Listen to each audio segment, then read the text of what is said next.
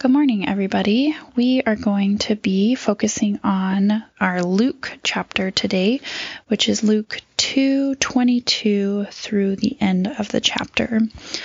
And we want to focus on today the story in the excerpt about Jesus' parents losing him amidst the travel days, and then them going to find him in the temple where he had been learning and discussing scriptures and all of these things with the other teachers.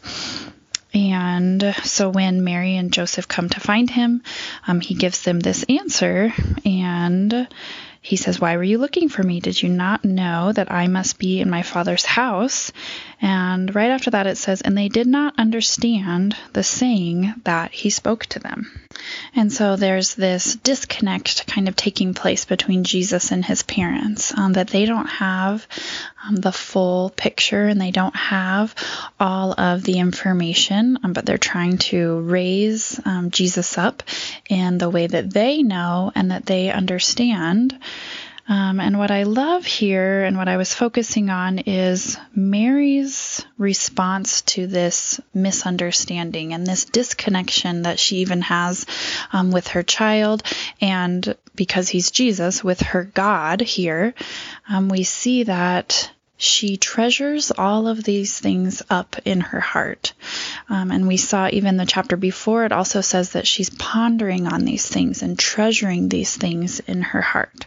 All of these different encounters, she's building a treasure in her heart and her mind about her experiences with Jesus. And we see here, she doesn't always understand why or what is even happening. But she's allowing herself to think on these things and ponder and wonder about what is happening, and allowing this to build her trust with her God that she does know and love.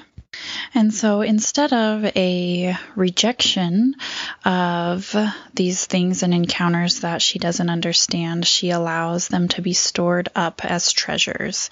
And I really liked one interpretation of this verse and kind of this concept is to store up to be used at a later time.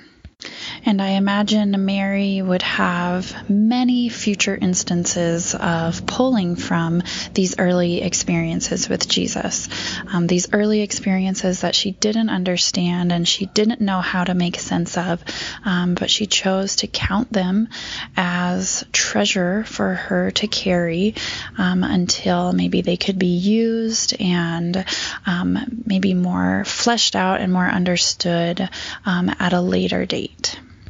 And so I'm just left thinking about that, of how we can posture ourselves before the Lord with a sense of pondering and curiosity about the things that we don't understand, and wondering if they can be placed in our heart and our spirit as a treasure from the Lord, not to be understood right now, but maybe to be called on later, but not dismissed now as maybe wrong or inaccurate, but that the Lord is granting us a treasure that we can keep and that is sacred and will be maybe revealed to us at a later time. Lord God, I trust and believe in your ways and in your character and who you are, and just ask for that faith and trust in things that I don't know and understand about you, but that you are good and you are faithful and at work in our lives around us.